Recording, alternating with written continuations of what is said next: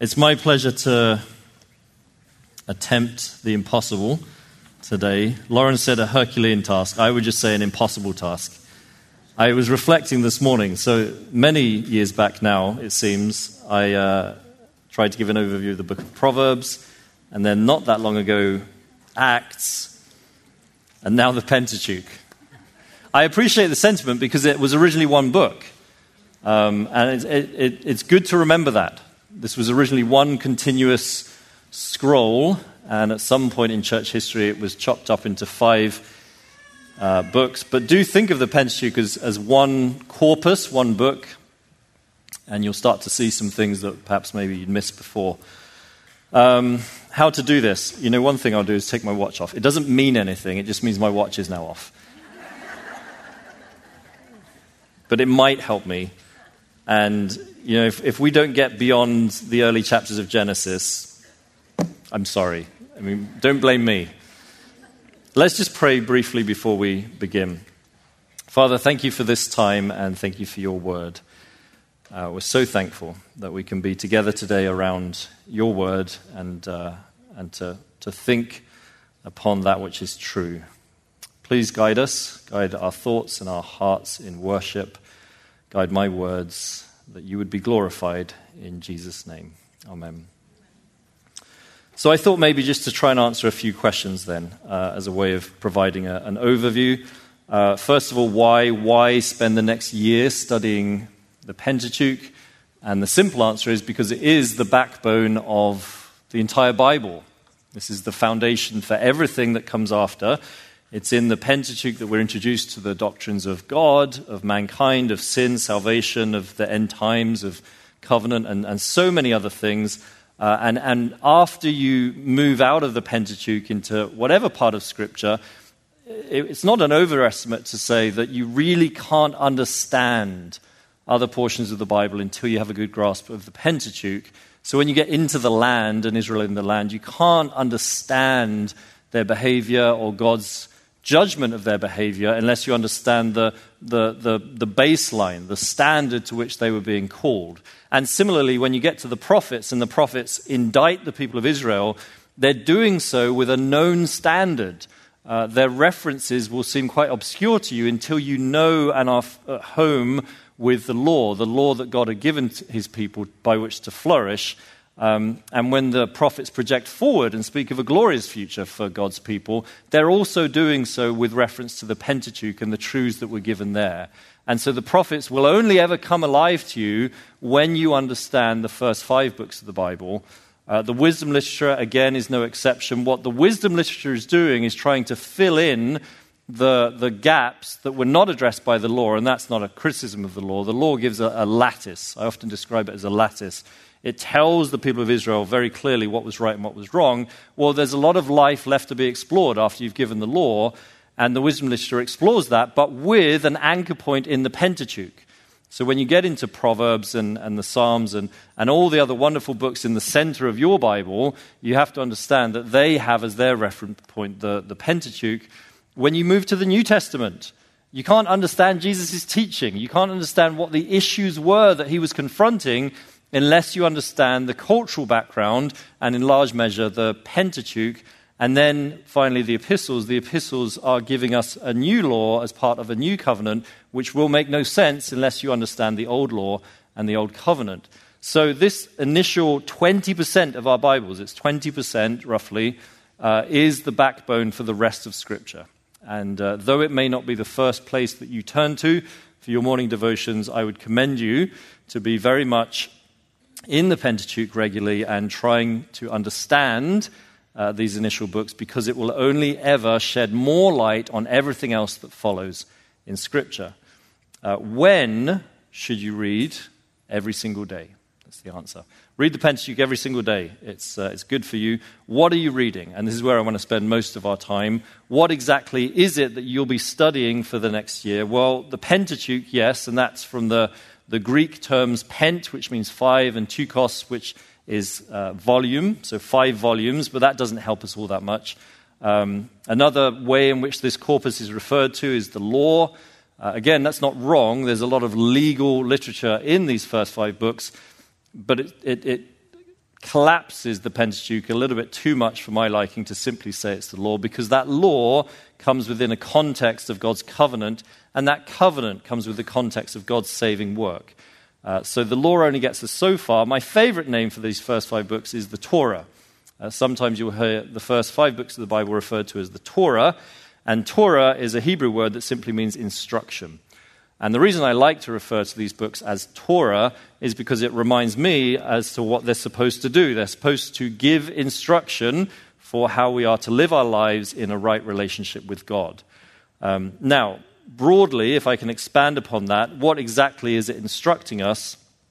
This part of the Bible is the story of God speaking to Israel and saying, I will be your God, and you will be my people, and I will dwell with you in the land. As you get into extra resources on the Pentateuch, any author will try to summarize these first 5 books, and it's a difficult task if we're to kind of condense the message of these first 5 books into one sentence. But here's my effort, and it's not just mine, but many have attempted it with this line. The Torah gives the message of God saying, I will be your God, you will be my people, and I will dwell with you in the land. That is the story of the Pentateuch. I will be your God, you will be my people, and I will dwell with you in the land. Now, how do we get there? How can we understand that to be the message of the Pentateuch? Well, let's try to walk through these first 5 books very, very high level, and not necessarily expositing any one text, but just drawing out some key themes to give you an understanding of the overarching storyline that then you will study in detail over the course of the next year. Obviously, we begin in Genesis and God creating all things. Genesis chapter 1 certainly is the story of where we came from, but more than that, and before that, it is the story of who God is. Before we read and come to understand of where we came from, we read and understand who God is. You have to understand, when Moses writes Genesis, he is, to some measure, responding to other ancient Near Eastern creation narratives. Every civilization has an account of where they came from. And so there's a polemical edge to Genesis chapter 1 when Moses responds and says, actually, this is where we came from. Let me tell you the truth about our origins. And the first thing Moses said is God created the heavens and the earth. Because in these other ancient Near Eastern creation narratives, there is a sense of many gods, and of the gods being on some par with people and able to be manipulated by people. And Moses puts a stop to all that thinking by saying, in the beginning, God created the heavens and the earth. And then notice, just by way of example, the account of God's creative work is very repetitious. And what I mean by that is where he says, let there be light, and there was light. It's a word-for-word repetition in the original language. The point is, the text doesn't read, God said, let there be light, and then, after some passing of time, creation responded and some light emerged. It doesn't say that. Let there be light, and there was light. Immediately, exactly as God pronounced it. And so we see in the creation story an emphatic declaration as to God's omnipresence, omniscience, his power, his authority. Exactly what he says happens immediately. And that sets a precedent for the rest of Scripture, especially as it relates to the importance of God's word. Now, the pinnacle of the creation account is found in his creation of mankind. Verse 26 of Genesis chapter 1, let us make man in our image, after our likeness. And we are a special, special bunch in all of the created order, because we are the only ones that bear God's image. What does it mean to bear his image? It means that we are his representatives. Plainly stated, to be an image bearer is to be a representative of God. We are on this planet in order to make God known, in order to represent him.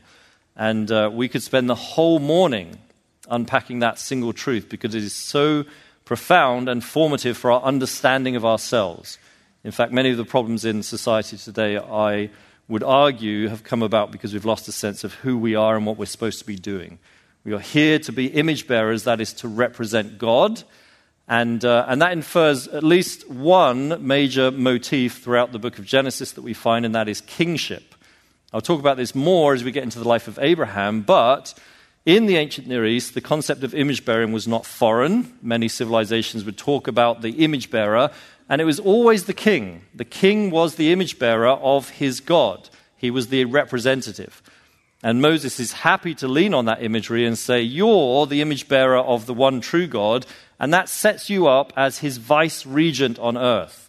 That's also made plain in the imperative that God gives to mankind when he says, be fruitful, multiply, fill the earth, and subdue it. These are kingly verbs.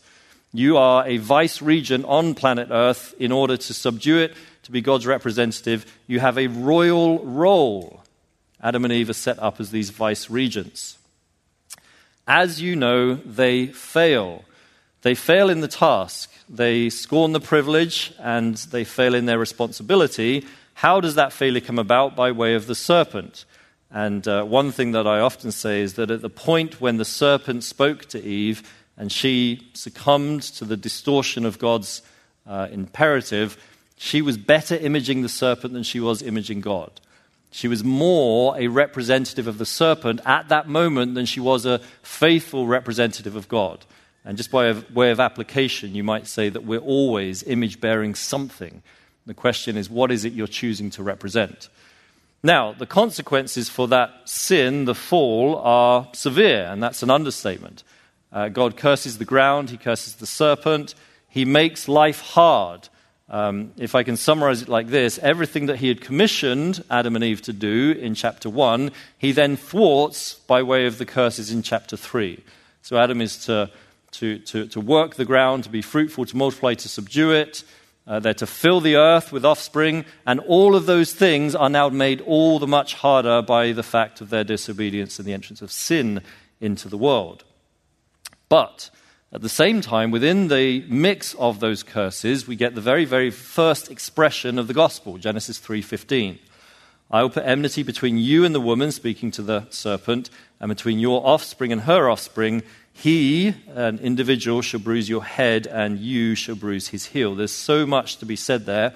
One thing is that it introduces the notion of the seed to us in the book of Genesis. I will put enmity between you and the woman, and between your seed and her seed, the offspring. That then becomes the governing idea throughout the rest of the book of Genesis. The book of Genesis is about the search for the promised seed. Or to put it a different way, it is about the perpetuation of the promised line. We all understand at this point that God is committed to make things right again, and he's going to do so through this individual, this one man. Where is he? Who is he? How is he going to come about? That's the book of Genesis. We're looking for the promised seed. And just by way of statistics, 59 times we read of that word seed in the book of Genesis, compared to 170 in the rest of the Pentateuch. So you can see it's loaded up front in this initial book. We're looking out for the promised seed, and the whole book now starts to focus on that search. It's not the first time seeds occurred. We have read about the seed in Genesis chapter 1 in an agricultural sense, as we read about the plants producing seed according to their likeness. And that introduces us, at least initially, to the idea of what a seed would be like, if I can put it like this, like father, like son. In Genesis chapter 1, the fruit produces seed according to its likeness. That's how the seed behaves in Genesis. As you map across to the humans, it's no different. Humans produce the seed according to their likeness, and so there's a sense, as you read Genesis, we've been here before. Well, yes, we have, because like father, like son. And the characters in Genesis just keep making the same mistakes over and over again, and that's no accident. After Genesis chapter 3, we get into these very, very dark chapters where I always refer to the explosion of sin. Sin starts to take full effect. We start to see the full repercussions of Adam and Eve's disobedience from 4 through to about the flood. This broader section, 1 through 11, I should have said, is often referred to as primordial history, and the flood is God's attempt to wipe the slate clean. He says, in response to mankind's sin that has got out of control and is far worse than any of us might ever have imagined, I'm going to start over again. Now, it certainly is an act of judgment. It is an act of judgment. However, if you look at the structuring of the flood narrative, what you see is that the emphasis is actually on his saving grace in that act of judgment, meaning he chooses to save our family. He didn't have to do that. He chooses to save Noah and he preserves Noah and his family. And then in chapter 9, we start again. And you read the Noahic covenant and you see there are clear echoes back to Genesis chapter 1, the Adamic mandate, be fruitful, multiply, fill the earth. He's passing that on to Noah. So Noah is presented as a second Adam-like figure, and we're starting over again. But, as you and I know, the flood didn't take away sin. And that point is made very clearly for us in the narrative with the Tower of Babel incident. They build a tower up to the heavens. Now just think about this. What was the reason for them building the tower? They wanted to build the tower, the text tells us, so that they wouldn't disperse, so that they wouldn't have to spread. Well, why was that any concern for them, except for the fact that in Genesis chapter 1, God said, fill the earth. And the pride of their heart says, we don't want to obey. Rather, we want to build a tower to the heavens and make a name for ourselves. And God thwarts that effort. Here's what's interesting about the Tower of Babel incident, is that it's written in such a way to hearken back to Genesis chapter 3. There's lots of language that's very similar. It comes immediately after God has started over with a new creative work, the flood, and then the flood subsides and Noah emerges. It's as if Moses is telling us, this is a Genesis chapter 3, take 2. This is a full Mark 2. We're not any further on than we were when Adam and Eve first sinned. So, the overarching message at the end of primordial history, Genesis 1 through 11, should be on your part, we need help. We read Genesis 1 through 11, and by the end of it, we should be exhausted by the reality of sin in the world. We desperately, desperately need help. And God responds to that by raising up this man named Abram. Before we talk about Abram, just a note on structure. You'll notice as you read through the book of Genesis, you'll read some 11 times, these are the generations of. These are generations of. And we read it in verse 27 of chapter 11 by way of introducing Abraham. We call that the Toledot formula. You didn't come today thinking you'd learn some Hebrew. I'll give you some for free. The Toledot formula, that's the one word in Hebrew, and it's translated as these are the generations of. And it is the structuring mechanism for the book of Genesis. It occurs 11 times, and every time it occurs, the story is moving on to consider a new family or a new individual. And the fascinating thing about the Toledot formula is that it functions as a zoom lens in the book of Genesis. So the first time we read it is in chapter 2, verse 4. These are the generations of the heavens and the earth. We're wide-angle lens. The last time we read it is 37:2. These are the generations of Jacob and his 12 sons. And so what the narrative of Genesis is doing is slowly moving in and in and into this one family and 12 sons, all in response to the question of where is the seed? Who's carrying forward the promised line? Every time you read the Toledot formula, we're advancing in that story. Well, in Genesis chapter 12, we read of this man Abraham, and chapter 12, verses 1 through 3 are perhaps the most important verses that you're going to read in the life of Abraham. The Lord said to Abraham, go from your country and your kindred and your father's house to the land that I will show you, and I will make of you a great nation. I'll bless you and make your name great so that you will be a blessing. I will bless those who bless you, and to him who dishonors you I will curse, and in you all the families of the earth shall be blessed. That's the first iteration of what we call the Abrahamic promises, and they get expanded upon in subsequent chapters. So chapter 12, verses 1 through 3, and then again in 13, 15, 17, and 22. So 12 and 22 are the bookends of Abraham's life, and then just think about the odd numbers in between, 13, 15, 17. The promises get expanded upon, they get formalized by way of a covenant, and it is true to say that after that, every single passage in the Pentateuch in some way goes back to the Abrahamic promises. The way to think about the Abrahamic promises is threefold: land, seed, blessing. God promises to Abraham a land, a seed, that seed that we're looking for, it's coming through him, and blessing, specifically, through you, all the nations of the earth will be blessed. Land, seed, blessing. Every single portion of the Pentateuch thereafter, in some way, relates back to those three ideas. Sometimes it might be exclusively focusing on the land. Sometimes it will be focusing on the seed. Sometimes a mix of the two or the three. But they all go back to this formative moment when God makes this promise to Abraham as the means by which he's going to bring about the plan in Genesis 3:15. So as you ruminate on the Pentateuch for the next year or so, you need to keep that fixed in your mind. If Lauren Brown sneaks into your house at 1 a.m. in the morning, and you're fast asleep, and she shakes you, you should wake up and say, land, seed, blessing. It's right there in your mind. That's how much it needs to be in you this year, because that's how you understand the Pentateuch.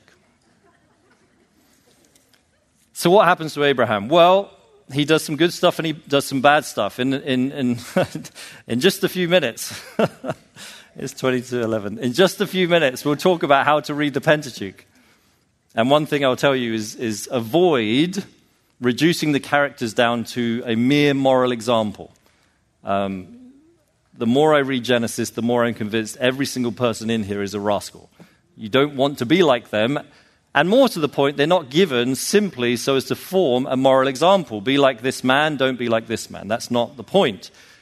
Abraham is striving for an heir. That's the tension in the Abraham narrative. He doesn't have an offspring. And God has promised him an offspring, but he's nowhere to be seen. And so Abraham makes some bad decisions in order to try and force God's hand and bring about the heir. And that introduces us to another idea that's prevalent in Genesis, and that is of righteousness. So the seed is going to be a kingly figure. I talked about that in the early chapters of Genesis. And one of the reasons that you see Abraham interacting with many foreign kings as a peer is to advance that motif. Abraham interacts with many foreign kings as a peer, as an equal, because God is trying to show us the seed is coming through this man. And one of the key ideas that is associated with the seed is of royalty. But also associated with the notion of the seed is that of righteousness. There are several times in the book of Genesis where it could go one of two ways. There are two offspring, and who will be the one that perpetuates the line of the seed? And it is often the one that is declared to be righteous that carries it forward. The one that is declared to be unrighteous, for whatever reason, is set to one side. So that's a question when we get to Abraham's life, and he keeps making bad decisions. Is this man righteous? Can he really be the one that is trusted to carry forward the line of the seed? And of course, the climax of the narrative is when he has his offspring, Isaac, and God puts him in a catch-22 situation. Chapter 22, catch-22, crucify your son. Kill your son. You see the problem. He has the heir that he's been waiting for. This is the carrier of the promised line. And God says, kill him. So he either disobeys, and now he's counted as unrighteous, or he obeys, declared to be righteous, but the line's just lost. And Abraham in faith obeys, and God rewards him for his faith by the divine oath and says, it's all come good in the end. That leads us on then to the next patriarch, and Isaac. Isaac is very, very brief in the book of Genesis. He's not as extensive a character as Abraham or Jacob. He really is a bridge between Abraham and Jacob, and he takes all of Abraham and passes that on to Jacob, though it is within the story of Isaac that we're introduced to the next tension that will pervade the story of Jacob, and that is that of striving, fraternal strife. These two twins in the womb, who God refers to as nations, and one, the younger, will preside over the older, and that leads to striving between Esau and Jacob. The interesting thing to note about Jacob is he is deceptive as a character. He steals the birthright and the firstborn blessing and then is forced into exile, is that he is a fighter, a man who refuses to submit to God's ways. And whereas Abraham, at times in his life, was very, very commendable in trusting in the Lord, Jacob refuses to. And he strives and he fights and he refuses to submit to the ways of the Lord. One of the things you see in Genesis is this kind of repetitious narrative where certain episodes repeat themselves. You read it and you feel like, okay, we've read something very similar to this before. Absolutely. And when you get that feeling, the point is compare and contrast with the previous iteration. And there are a number of instances in Jacob's life where we read of something that was very Abraham-like, but what's the difference? The difference is Abraham trusted in the Lord where Jacob sought to do it in his own strength. So as he's looked for his wife, he's determined to work for 7 years, to do it all on his own, and there's no sense of trusting in God's grace.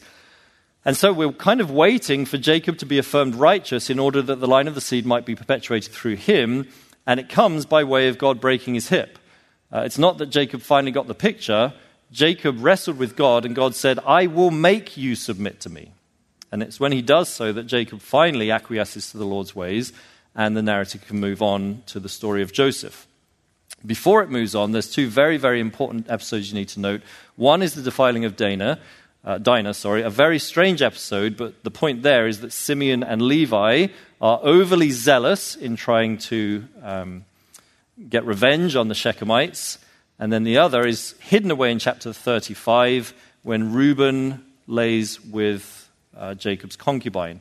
Why are those 2 points important? Because when you get to the story of Jacob's sons, we're introduced to another Toledot formula, and by this stage we're well at home with the notion of looking for the heir, who's going to be the one that carries forward the line of the seed. Well, Reuben has disqualified himself. He slept with his father's concubine, and in chapter 49, Jacob will say as much. Simeon and Levi have also disqualified themselves. They were too violent to the Shechemites. That's numbers 1, 2, and 3 in the pecking order, disqualified. So number 4 is Judah. And Judah rightfully stands as the heir to Jacob. Except Jacob has a special love for Joseph, the second to youngest. And what that does for 37 through 50, it sets up a tension between Judah and Joseph. And don't think of the Joseph narrative as merely the Joseph narrative, but it's the Joseph-Judah narrative. It's a striving between these two boys to become the firstborn of Jacob, to get that special blessing. And that explains why we would read chapters like Genesis 38. Genesis 37, we read about Joseph, he goes down off to Egypt. 38, we read about the other son that's in the running for the blessing of the firstborn.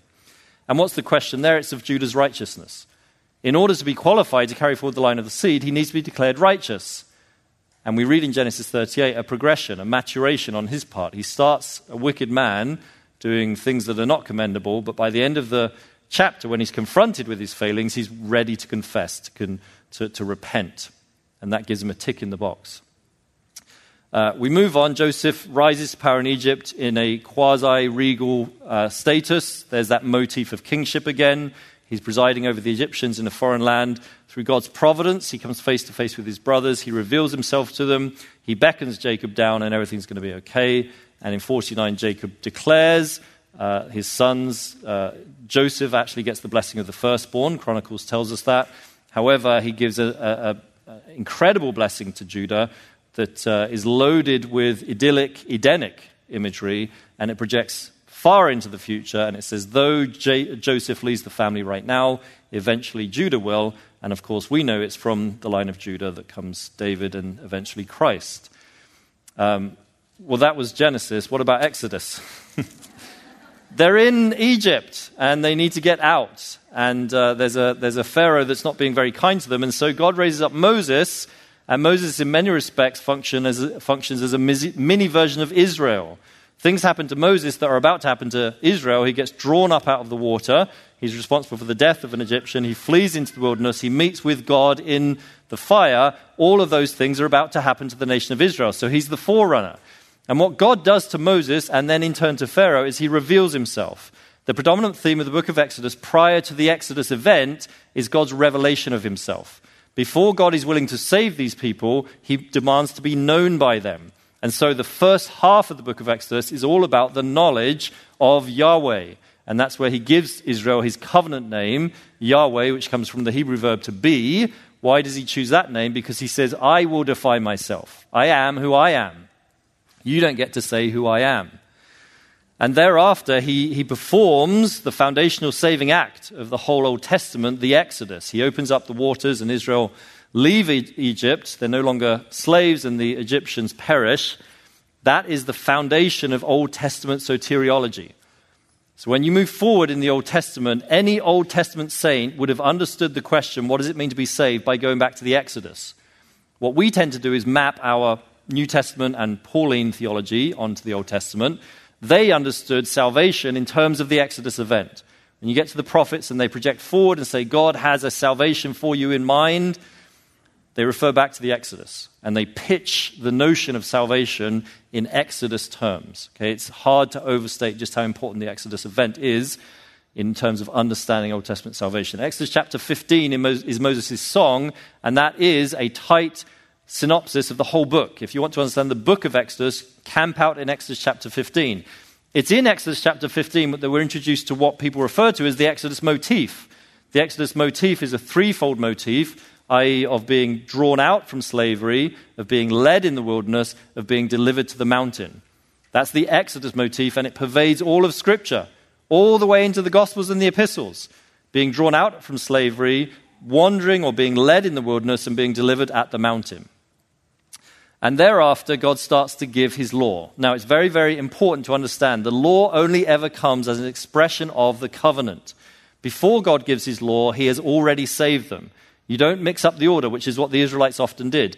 I have already shown you my saving love, and it's on that basis that I then ask you to respond. It's not the other way around. You don't give the law first and then the saving work. They are already in a loving, caring relationship with the Lord, and from there he gives them this law, and we call it the Mosaic Covenant. Maybe a misnomer because it's to all the Israelites, it's the Israelite covenant. The Mosaic Covenant is an administrative covenant. It is a covenant that is designed for Israel to flourish in their relationship with God. Let me administrate life for you in the land. And if you obey these laws, you will flourish, you will do well. And if you don't obey them, then you won't do well. At the end of Exodus, God descends, his glory descends, and is now in the midst of them, which is a wonderful thing, except for the fact it isn't. It's a wonderful thing to have access to God. It's a terrible thing to have access to God. And we see that by way of the narrative tension that Moses can't enter the tent. So think about the fact that the tabernacle that has been constructed throughout the book of Exodus is called one of two things, either the dwelling place or the tent of meeting. Well, the dwelling place, it has become. God is now dwelling in the tabernacle. But it is not the tent of meeting. Moses cannot enter. He's been able to go up to the top of the mountain, face to face with God and commune with him. But all of a sudden now he cannot enter. End of Exodus. So what's the resolution to that problem? And the problem is just merely indicative of the greater issue that this people can't approach the holy God. This sinful people cannot approach this holy God. How do we resolve that tension? Answer, Leviticus. And this is where the book divisions aren't that helpful. Leviticus carries on exactly from the book of Exodus. And it responds to the question, the conundrum of how can a sinful people live in fellowship with a holy God?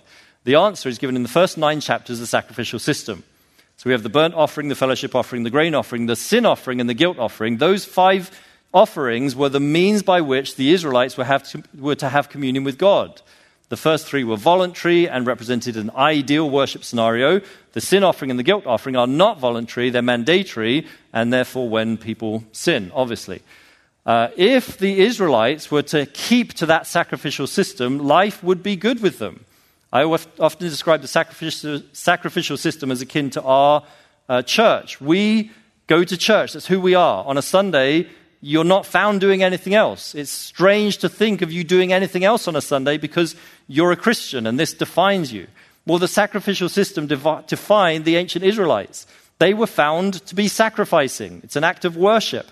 And to be found to be doing anything else is weird to them. This was the means that God put in place by which they would commune with him. Then, of course, we read of Nadab and Abihu, and they do something wrong. They offer strange fire, possibly trying to get into the Holy of Holies. If you read Leviticus 16, it begins by hearkening back to Nadab and Abihu, and it suggests that maybe they were trying to get into the Holy of Holies. And so after that, there's a new system or an augmentation of the system that's required. We have the sacrificial system, but obviously it's not as simple as these guys thought it was, because they made a dreadful mistake. So what we read then in Leviticus chapter 10, verse 10, is you are to distinguish between the holy and the common and the clean and the unclean. For every well-respecting, Bible-highlighting Christian, highlight that verse. I commend to you highlighting that verse because it explains the rest of Leviticus. You are to distinguish between the holy and the common, between the clean and the unclean. The rest of the book is giving us that map. You have the holy and you have the common. That's a status. If you're a priest, you're holy.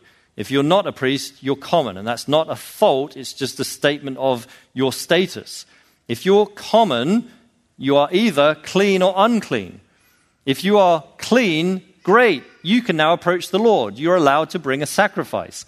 However, you might be common and unclean. That's not good. You can't approach the Lord if you're in that category. What puts you in that category? Well, perhaps the most important thing to state here is the thing that makes you unclean is not necessarily a moral failing. Okay, so read through these chapters of Leviticus, and what you'll see is what makes somebody unclean is not necessarily a moral failing. If a lady gives birth, she is for a time unclean. That's not to say giving birth is sinful. If she gives birth to a girl, she's unclean for longer than if she gives birth to a boy. If you hold to this moral structure, that gets you into hot water pretty quickly. So how do we explain this? Well, some of these laws are given simply to make Israel distinct. God is concerned that they would be holy as he is holy, which simply means distinct, separate. And so he gives these laws in part to draw a dividing line between them and the other nations. Because they eat bacon, you won't. There's nothing inherently wrong with bacon, but because they do it, you won't, and therefore you're going to look different. But some of the laws are given by way of referencing the undergirding theology of Leviticus, and that is a striving to get back to the Edenic state of fullness of communion with God. We're trying to get back to that initial iteration of man's relationship with God before sin came into the world. It was in Eden that we enjoyed the fullness of life. Any departure away from the fullness of life is not good. And so what you read of life in a broken, fallen world is things aren't as they should be. When a lady gives birth, she loses some blood. That's not how it was supposed to be. And so for that reason, not through any fault of her own, not because of a moral failing, you've experienced a departure away from the fullness of life. And so you're in the unclean category. If she gives birth to a girl, she's giving birth to someone who in turn will lose blood. So she's unclean for a bit longer. And it's God's way of signaling we are outside of Eden. And what I'm trying to get you to do is come back to that reality of fullness of communion with me. There's more to say, and Godspeed to whoever is given the task of teaching through Leviticus. The book of Numbers, Dostoevsky wrote in his book, Notes from Underground, the best description of a human is a creature who walks on two legs and is ungrateful. That's the book of Numbers.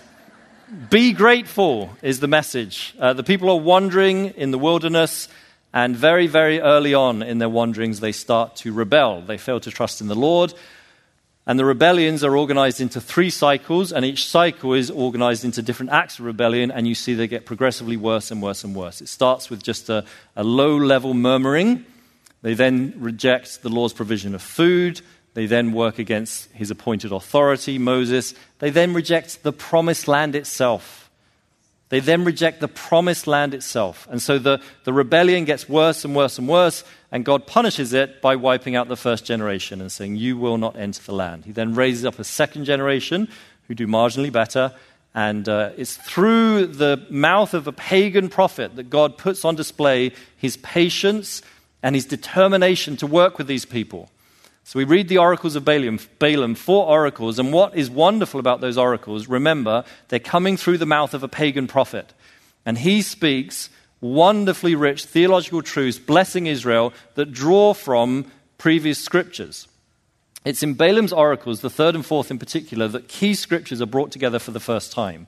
Allusions back to Genesis 3:15, Genesis 12, and Genesis 49. And Balaam, the pagan prophet, groups them together and puts on display God's wonderful plan for these sinful people. And we see God's patience, his endurance with these people, and his steadfast commitment to work out his plan through them.